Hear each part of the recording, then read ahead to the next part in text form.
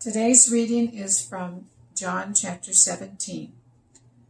After Jesus said this, he looked toward heaven and prayed, "Father, the hour has come. Glorify your Son, that your Son may glorify you. For you granted him authority over all people, that he might give eternal life to all those who you have given him.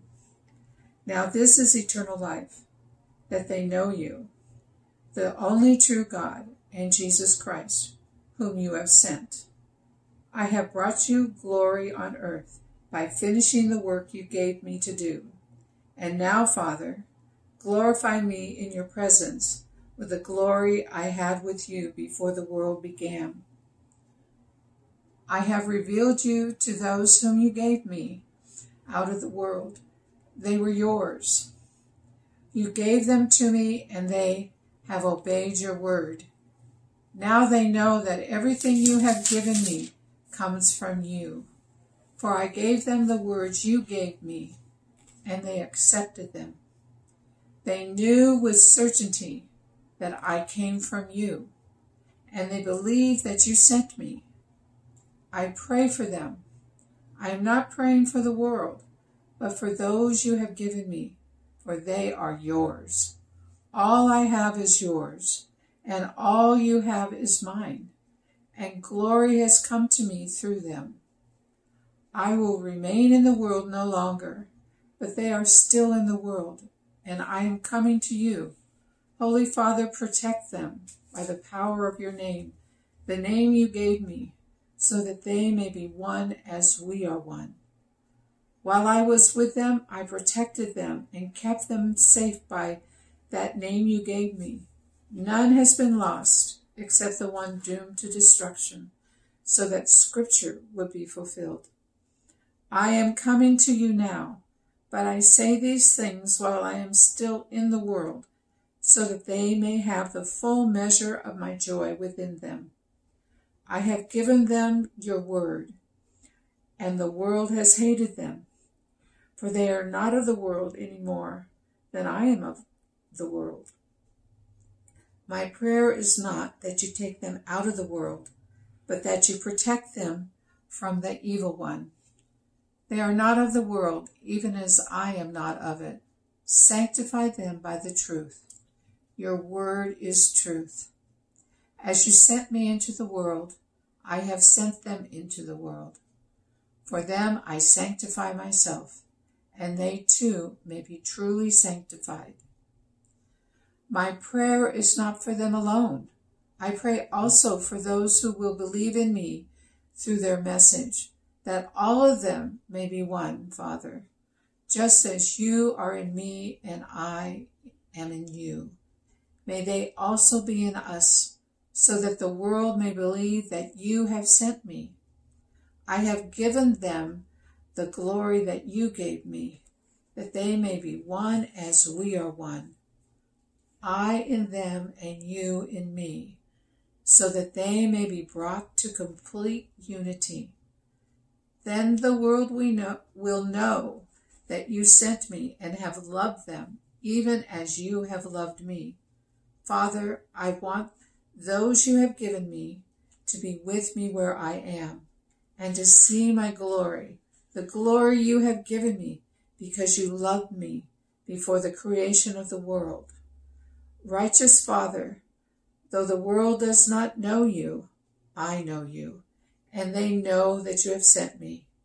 I have made you known to them, and will continue to make you known, in order that the love you have for me may be in them, and that I myself may be in them. Amen. That is the word of God. Well, welcome. My name is Michael Miller, and I'm excited to be in John 17 with you today. This passage is one that, more so than almost any other passage, I think is very easy to see what Jesus wants for you from this passage.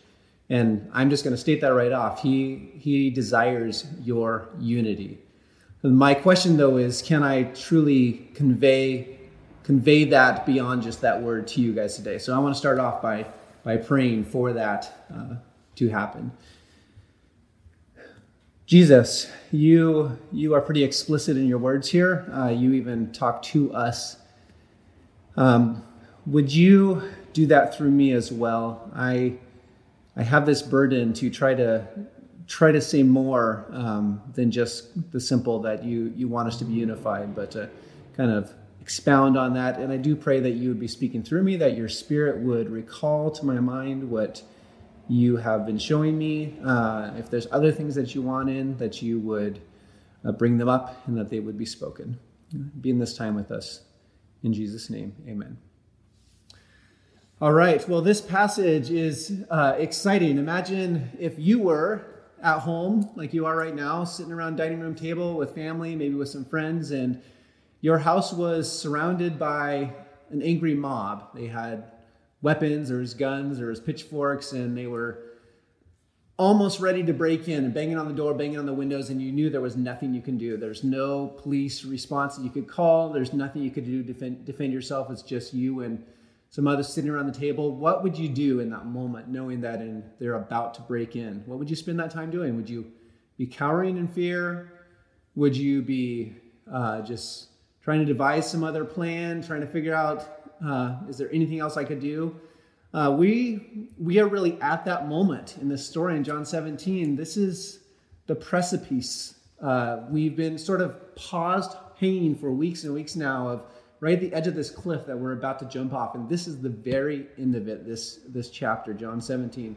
We finish John 17 and the narrative starts moving really fast right after this. You're going to have, we go right into the passion. Jesus is going to be suffering. He's going to die. He's going to rise again.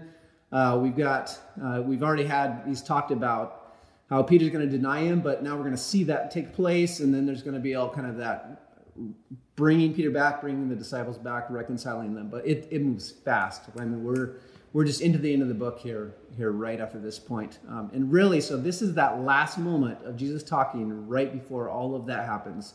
The high point of Jesus' passion is coming. And what Jesus does in that moment of sitting around knowing that the soldiers are out there, they are coming at the beginning of this next chapter to arrest Jesus and to beat him. What he does is he takes his disciples and he prays he prays for them and prepares them for this moment when he's going to be taken away from them and they're going to be scattered and alone. So he prepares for this moment of being drugged out and scattered, and that's what he's doing at the last moment here. So in this passage, we've actually been in this, like I mentioned, kind of on a precipice, hanging with the narrative paused and just discourse, Jesus talking for, it's probably been a good 6 weeks, a month and a half, 2 months of doing that. Really, this section goes all the way from John 12 through right now John 17. And John 12, if you remember way back then, was the Palm Sunday, the triumphal entry, that takes place. And immediately afterwards, there's this weird section where it says some Greeks come and they want to see Jesus.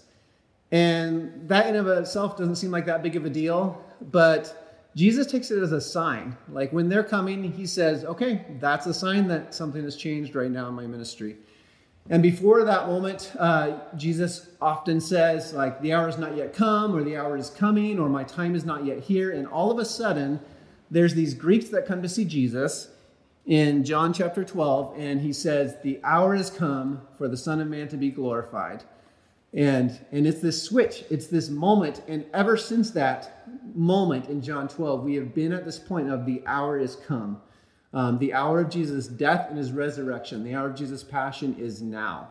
And so he says that. He takes his disciples into an upper room. They celebrate the Passover. They celebrate the first communion. And he washes their feet and he talks to them. And ever since that moment with those Greeks coming, Jesus has been talking to his disciples, sharing with them the last things he can do to prepare them for this time of when he is going to go away. He's going to die.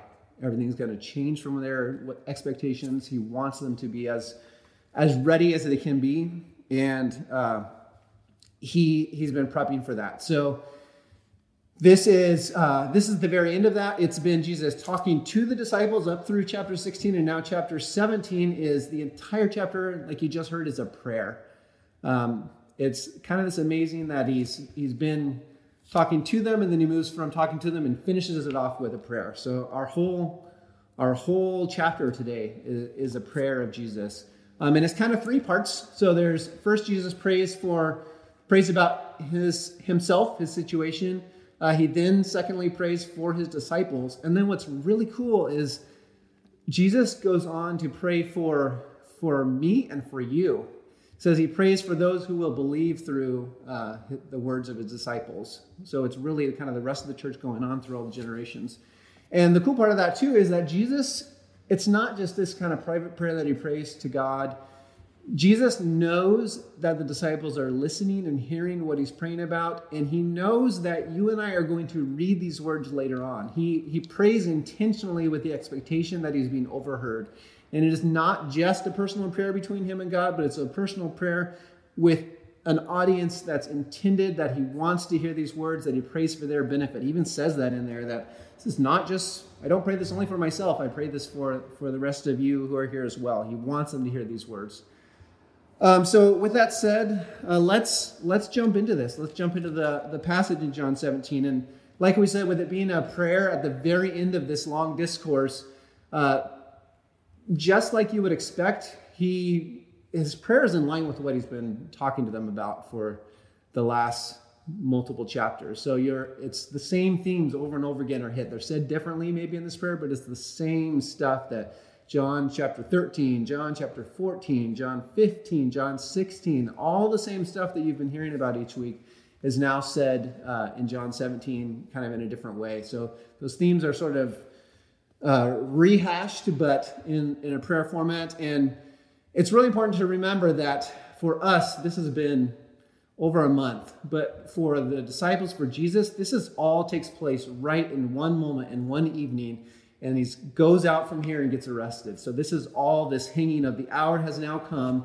He's at this point. All of this long, that it feels for us that these are things are very disassociated, that they're not connected. This all happens at once. So keep that in mind as you hear things from other weeks. Reflect on that. No, that's not just some other topic we talked about back then. That's the same. Jesus is actually saying that right now at the same point. So back in chapter 12, we mentioned how Jesus, when those Greeks came, Jesus said, "The hour has come and for the Son of Man to be glorified." And then says basically unless a grain of wheat falls into the earth and dies, it remains alone. But if it dies, it bears much fruit. So he's talking about his death. It's very clear that the hour has come, the hour for his death and for bearing much fruit. Well, what's this much fruit that he's talking about here? There is a fascinating verse that I want to turn to here. It's in Isaiah chapter 49. It's a prophecy of Jesus. We've had a bunch of different ones of these of Isaiah portions that we've gone to. And this is verses 3 through 7. So Isaiah 49, 3 through 7. I'm going to kind of paraphrase it, but he starts out saying, "You, the Father, speaking of Jesus, you are my servant in whom I will be glorified."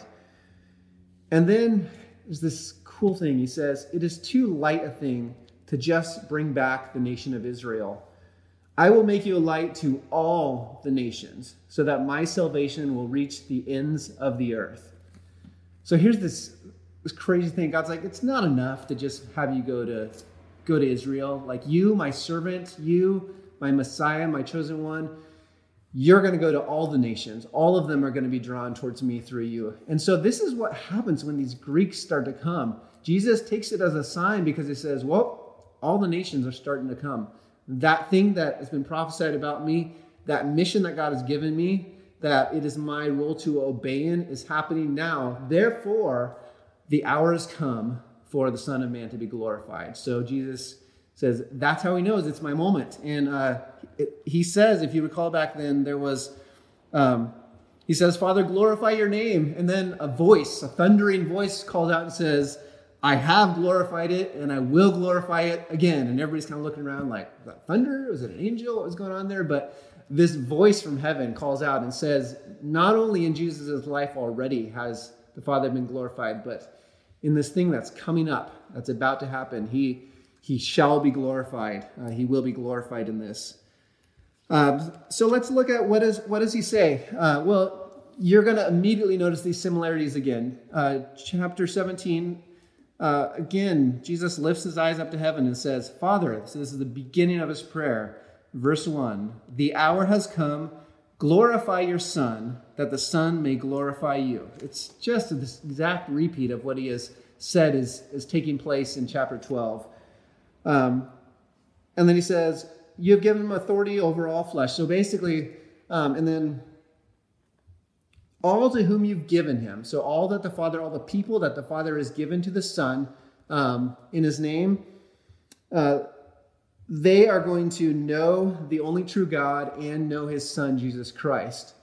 And then he says, basically, by the way, that is eternal life. That they would know the Father and that they would know the Son. That's eternal life, which is pretty cool. I think I can hear eternal life and I immediately think that means believing that Jesus is the Son of God so I can go to heaven when I die. And it doesn't say that. Like eternal life, when I hear the word eternal, that immediately makes me think forever. So it's about the quantity that you get. It's about checking off that I get life that keeps going forever and ever. But notice here, it's about knowing God. Now, I can tell you that I have a son named Paxton, and some of you know him, and you'll say, yep, you do. And others of you don't necessarily know him, but you'll believe me. I have no reason to doubt what I'm saying there. But you don't know Paxton if you have not met him. It's different than just believing that my son exists and that his name is Paxton. To truly know him is something different. It's a relationship. When we talk about knowing, when we use those words, we're talking about relationship. And here, when he explains in verse 3, what eternal life is, he's emphasizing it's a relationship. It's knowing God the Father. It's knowing God the Son. It's not about quantity of life. It's about quality of life. That's what's being emphasized here with explaining what eternal life is in this. And so he says really that this hour is coming, glorifying the Son of God, that this is going to bring where people are going to know the Father and know the Son. And it's kind of a weird way to say it, that the Son being glorified, when we know that what is Jesus talking about? He's talking about his coming death and his resurrection. He's talking about that amazing event that's coming, but he doesn't say, the hour has come for me to die, and then I'm going to rise again. He says it in sort of this, what to me sounds a little confusing as far as talking about being glorified. And we're gonna hit on that again in a minute, because I find that confusing. When I was reading through this, it said the word glory too many times, and I just kept going, what is this talking about? What is that? So rest assured, we'll come back and we'll touch on that. But let's move on to the next thing Jesus does is he prays about and for his disciples. So this is really from verse 6 all the way through, close to verse 20, is all about his disciples. But the main thing he prays for them, right about verse 11, he says, Holy Father, keep them in your name, which you have given me, that they may be one, even as we are one. While I was with them, I kept them, I guarded them. Jesus is concerned that his disciples will fall away. And he says, I won't be there to make sure this doesn't happen. So Father, I'm praying that you would keep them, that you would guard them. He knows they're about to go through this crazy, stressful, terrifying time. And he asks, and he prays in their presence that the Father would keep them. Now that to me is pretty incredible how comforting that would be. When they're going through it, they can think back and know, he prayed for me during this time. Like that is so incredibly comforting. He knew this was coming. He knew I would be terrified. And he set me up for success with this. That's amazing. And Jesus also knows that we will be reading these words, knowing that he cares about them, and that we will see what happens to those disciples afterwards as we read these stories. That's not a surprise. He expected that when he prayed this prayer, that these words were going to be heard and written down and passed on through the generations here. So I think that Jesus actually intends us to learn from the disciples in this, that we can look at their terror, that we can look at his desire to comfort them, and that we can easily see that this is what Jesus desires for us. He does not want us either to fall away. Now, why would we fall away? When we think of Peter and that he's going to deny Jesus, it's really easy to just say, well, he was afraid of being persecuted. He didn't want to suffer or have something bad happen to him, so he lied and he turned away from Jesus. That is true kind of on a sort of superficial level of it, but I think what is deeper behind that is that Peter had his expectations of what this life was going to be like, what the church was going to be like, what Christianity was, and it was different. And that's why he fell away. Because you know what? Later on, Peter suffers a lot, and he doesn't fall away during that. But he expects it, and he trusts that this is what God has for him, and he's willing to spend his life for the Lord, for his sake. He even dies a martyr, and he does not fall away during that. He goes courageously towards that death. But I think what happens in the moment with his disciples, and this is where there can really be correlation to us, is that our expectations of what the church will be like might not be met. Things might be different. Our expectations of what life following Jesus will be like, it might turn out differently. And that's where it's easy to look at it and be like, that's not what I expected. The crowds that were singing Hosanna in the highest and welcoming Jesus into on the triumphal entry, they had an expectation that finally we're going to get rid of our Roman overseers and we're going to overthrow them, or we're going to be our own nation and we'll no longer be a conquered people. And that was not Jesus' plan, and that was not what happened, and they turned against him. They all fell away. They were part of the crowd that then screamed, "Crucify him. We want Barabbas, we do not want Jesus. Crucify him." Their expectations were not met, and they turned away. They fell away. It is easy for us to do the same thing. I encourage you to hold tightly to Jesus and not allow yourself, when your expectations are not met, to say, that's it, I'm done. This church was not what I expected it to be like, or I was just burned by this brother. I don't want anything to do with Jesus anymore, and to walk away from that. Know that Jesus longs for you not to fall away. He explicitly says it in chapter 16, the beginning of the chapter. Let me read that real quick. It says, "I have said all these things," this long discourse he's been doing. "I have said all these things to you to keep you from falling away." And that's exactly what he prays. He prays that the disciples would not fall away. He does not want you to fall away either. He cares for you. He longs for you to continue as his adopted child, the Father's adopted child, as Jesus' brother and sister in the faith. Let's move on to the third thing that Jesus prays for, because this is what I really want to camp on. Jesus continues after praying for the disciples, and verse 20 is, "I do not ask for these only, but also for those who will believe in me through their word." So that's you and me. He's now going to pray for us. And what does he pray for us in this last moment before he dies and rises again, before he faces this? What is his prayer? He prays that we may all be one. And this is so important that he says it 2 times in a row right here. He says, that they all may be one, just as you, Father, and me, and I and you. So just like Jesus and the Father, the Trinity, are one, he says, I want believers, this believer and this believer, this body, this church, to be one. He says it in a different way in the next verse down. He says, I and them and you and me, that they may be perfectly one, so that the world may know that you sent me and love them even as you loved me. So he also says that this unity, this oneness that he longs for, is not just between believers, kind of in Jesus as the example, but actually we would be united to God the Father. We would be united to Jesus Christ. And in that uniting to them is how we also would be one with one another. It's really this amazing thing. And in a sense, we're drawn up into the Trinity, that he invites us into this wondrous relationship, this loving relationship that has been going on since the beginning of time. And he invites us to be a part of that with him. And here's what's crazy. Jesus then says the reason why he wants us to be one is, he says it again twice. He says, so that the world may believe that you have sent me. That's in verse 21. And then just a little bit down in verse 23, he also says, so that the world may know that you sent me and loved them, that's us, even as you loved me. That is not what I would expect Jesus to say here.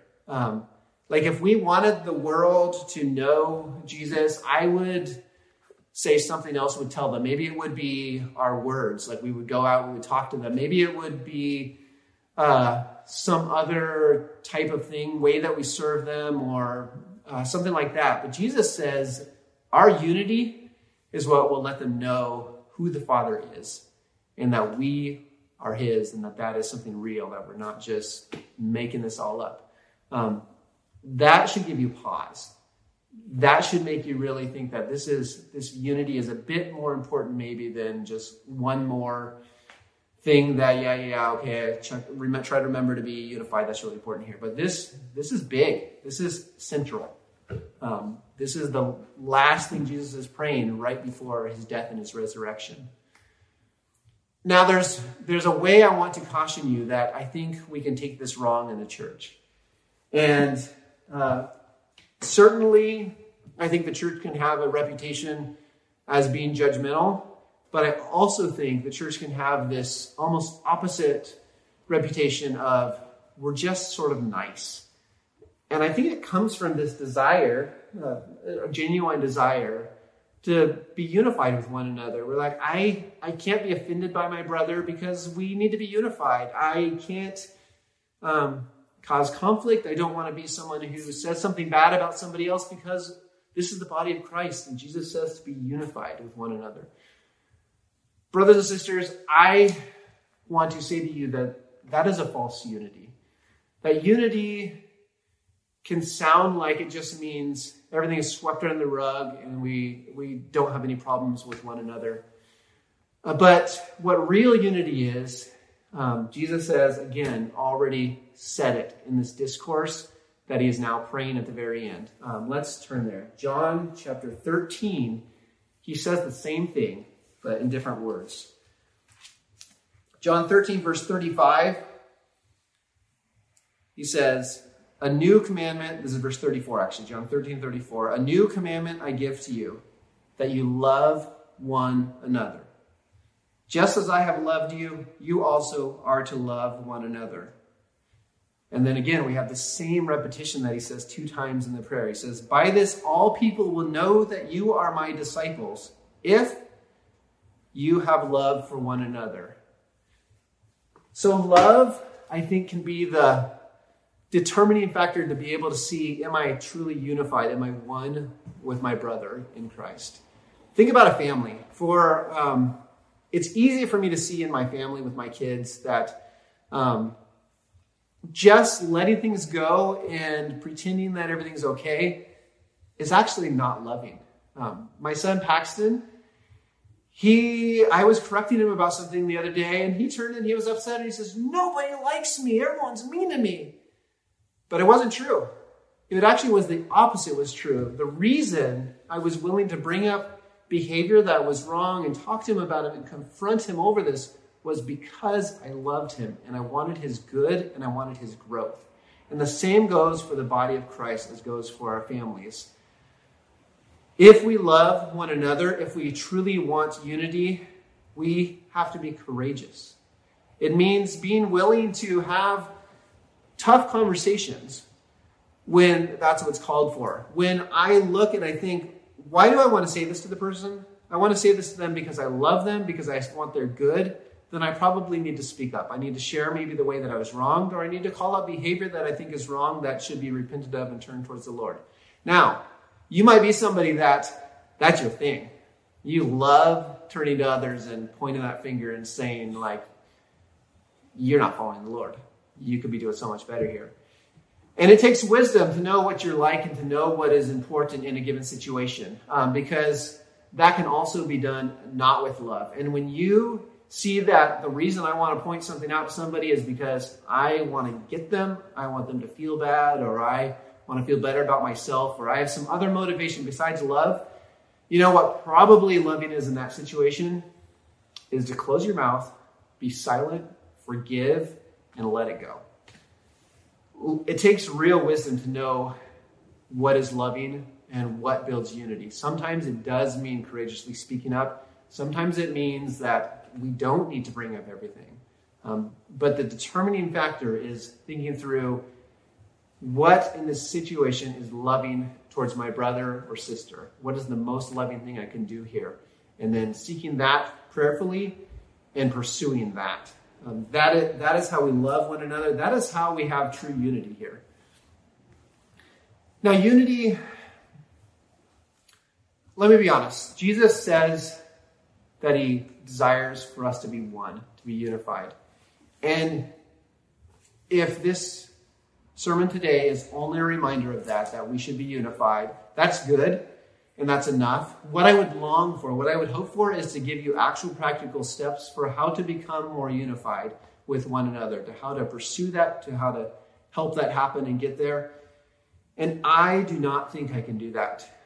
I think that we live in a culture, in a climate where we are so not unified that I don't have that answer. I don't think that I can head there today. I wish that I could. I wish that I had those insights to share for you. I do encourage you to be prayerfully seeking what those steps would be to draw in, to increase in unity with one another. But I hope to do at least one thing more than simply saying that we ought to be unified and Jesus wants us to be unified. And that's to, I want to paint a picture and give you a vision for what we should be seeking and pursuing in that. So practical steps, I do not feel up to that task, but I hope to give you some of a vision. And unfortunately, we live in a time that we are so polarized. There are so many differences among people. There is really a political climate where we are probably more against each other, more polarized in that than we have been at so many other times. And interestingly, in there actually is some unity. It's smaller groups. It's not large groups, but there are people that are drawing together that are saying we are a tribe and they are becoming unified. And there's multiples of them. But I don't think that we are in a place where when we look out at the world, when we look out at America, that we would say definitively the church is unified. And when I see the unity of the church, that makes me know that the Father loves them and they love the Father and the Father is being glorified. So I don't think that our lines of unity are centered around that. I think that they're centered around something else. So let's think about that for a minute. What is it in our world today that brings unity? I actually think that it's what we're against. When I look around me, when I think of people I know, what I see is people that become unified in a way that a certain group was unified in Jesus' day. And that group is the Herodians and the Pharisees. They were unified in what they were against. Mark chapter 3, verse 6 tells us this. It says that the Pharisees went out and they sought the Herodians to conspire together against Jesus. Now, when I read that, it's like, okay, cool. More people that don't like Jesus and they're together. They were unified, but here's what's crazy. They were unified being against Jesus, but these were not people that should be unified. They hated each other. The Pharisees, who are they? They are the purists. They are the ones that they take the traditions, the sayings of the rabbis down through all the generations, and they want to hold everyone to that. They say we cannot stray from those traditions. Sabbath, no, you cannot pick heads of grain on the Sabbath. You must keep it separated and do nothing. Don't heal on the Sabbath. The Herodians are not that group. The Herodians are the ones who loved Herod, and they loved Herod's lineage and his line, and they wanted to see them ruling over the Jews. So it's this group of Jews that supported the puppet ruler that was put in place by Rome. And Herod was this guy who was big on saying, I want to bring in Greek culture, Greco-Roman culture, and I want it to come into this area and it to be the thing that's at the front. So on the one hand, you have these people that are really pushing for Greek culture. And on the other, you have the Jews that are pushing for our traditions with the rabbis. And those are incompatible. And they are at war with one another. And yet they unify against Jesus. They conspire together. The Herodians come up with this whole thing of like, is he going to pay taxes to Caesar? Let's try to trap him in this. So the Pharisees say, Let's put a guy with a withered hand in front of him on the Sabbath, see if he's going to heal this guy. Maybe we'll be able to trap him in that. And together they're like, let's get this guy and let's kill him. So they are unified, but they should not be. These are groups that are only unified in what they are against. It's the standard saying of the enemy of my enemy is my friend. That's what's going on there. And I think that is what is happening today. When I look out, when I read things that people post on social media, it's hatred towards the other side, and it draws us in and unifies. I love satire. I think that satire is very funny. But think about for a minute what's happening with satire. There's the Babylon Bee on one side. There's Saturday Night Live. There's John Oliver. You have all these people that do satire, and it's truly funny. But what are they doing? They are mocking and belittling the other side and making them look stupid and pointing out, see how stupid they are? Good thing we are not like them. And that is what unifies us. We are drawn around unifying with one another, whether it's that let's all join together and try to get Biden elected because we can't stand Trump. Trump is so terrible. Or it's this world, this culture, this America is going down the tubes with progressivism and liberalism, and we need our Savior Trump to save us because they are so evil, they are so vile, and we hate them. Let's unify behind him. That's what I see in the world today, is we unify around what we are against. The best I can get to is to tell you that we need to instead be drawing together and choosing what we are unifying for. There is a kingdom that we should be pursuing that is not our vision of America. There is a kingdom that has a higher allegiance to us. And I think John 17, Jesus touches on it here at the very beginning. I said that we would get back to this thing about glory. The first thing Jesus prays is, Father, the hour has come. Glorify your Son, that the Son may glorify you. I believe that the sinner, the thing that unites us is to be that we are seeking to glorify the Father and that we are seeking to glorify the Son.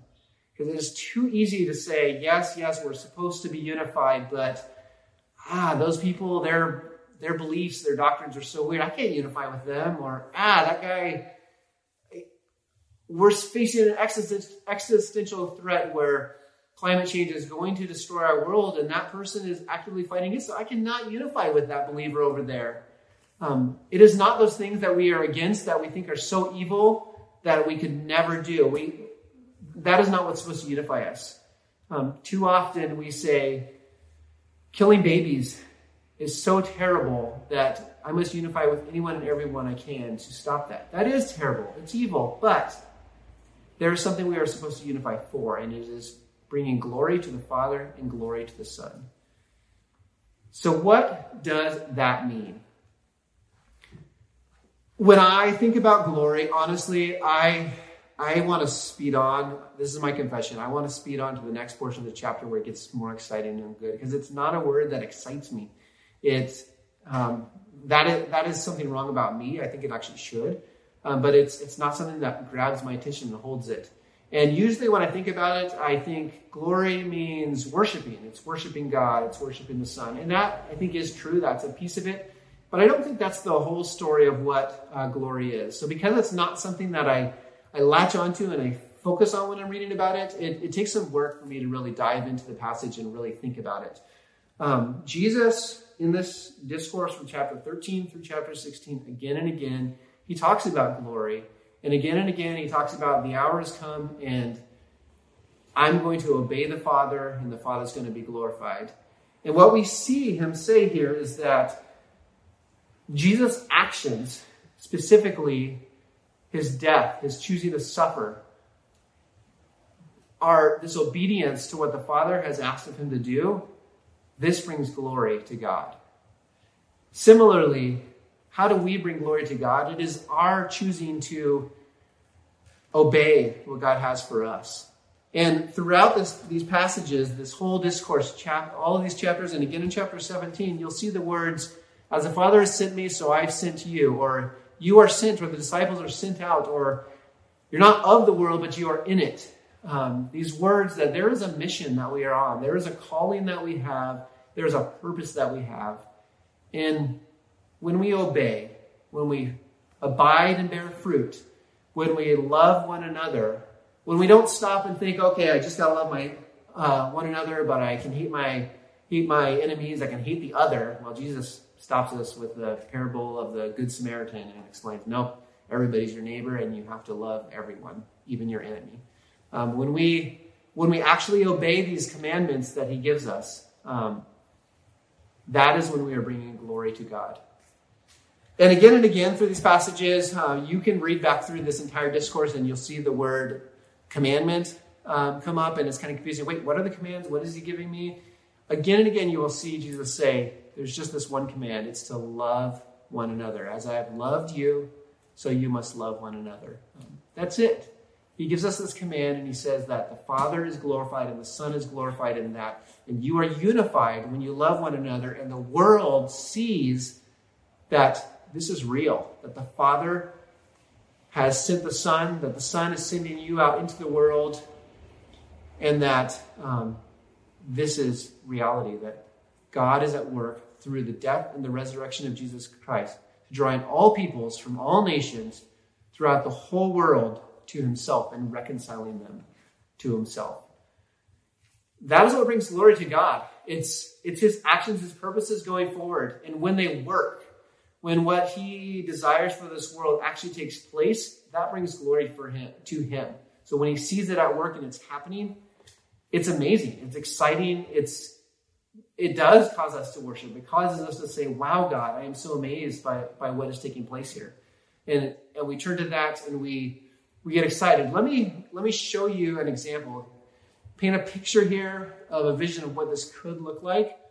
And this is actually true. This is, at one point in time, the church did look like this. This is the year right around 300 years after Jesus' death and resurrection.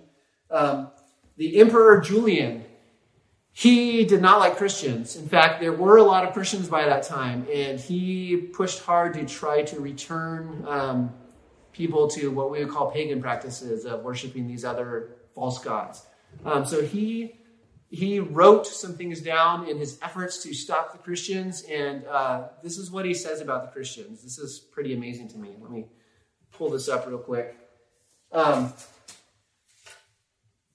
So he says atheism, and because he's not a Christian, when he talks about Christians, he calls them atheists. So atheism, that is the Christian faith, he says, has been specially advanced through the loving service rendered to strangers and through their care for the burial of the dead.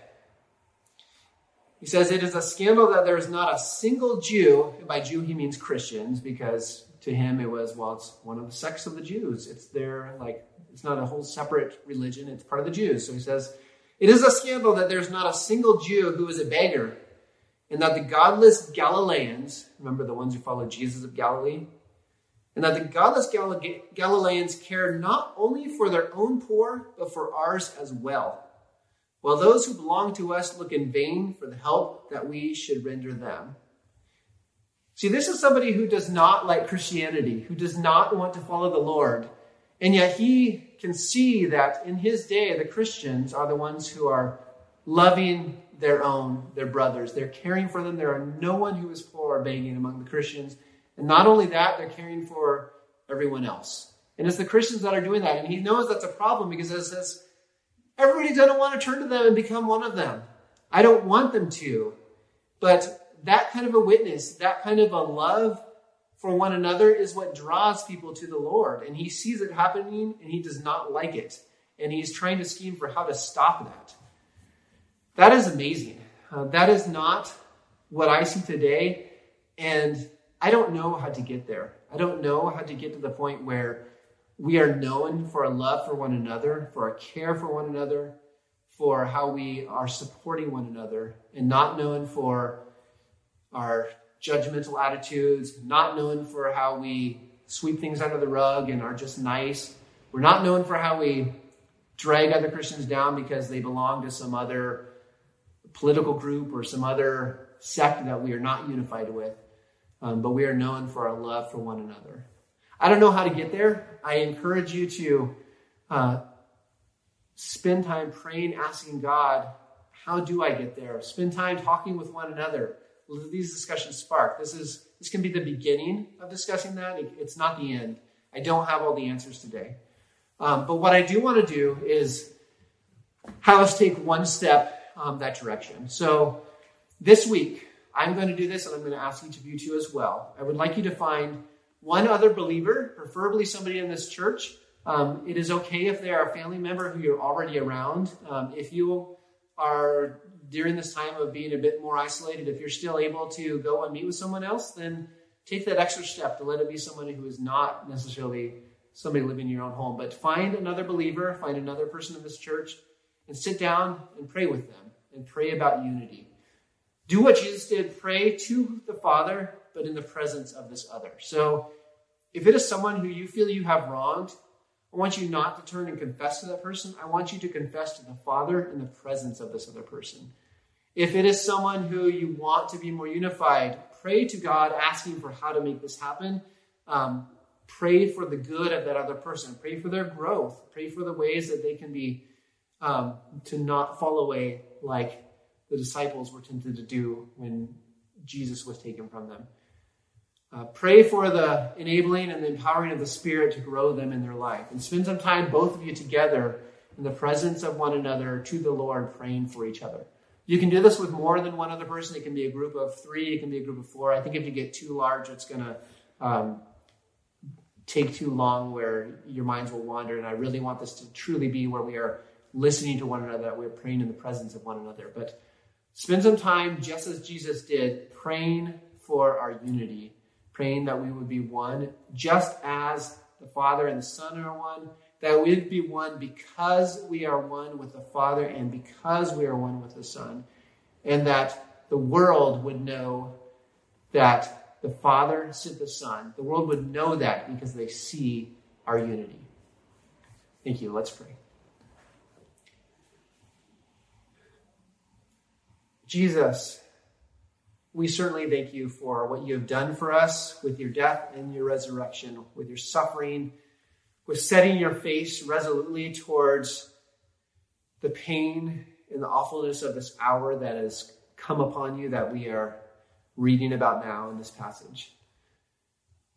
But Jesus, thank you for not only doing that. Thank you for also taking the time to talk to your disciples, to talk to us, to pray for your disciples, to pray for us, and to let us know your heart.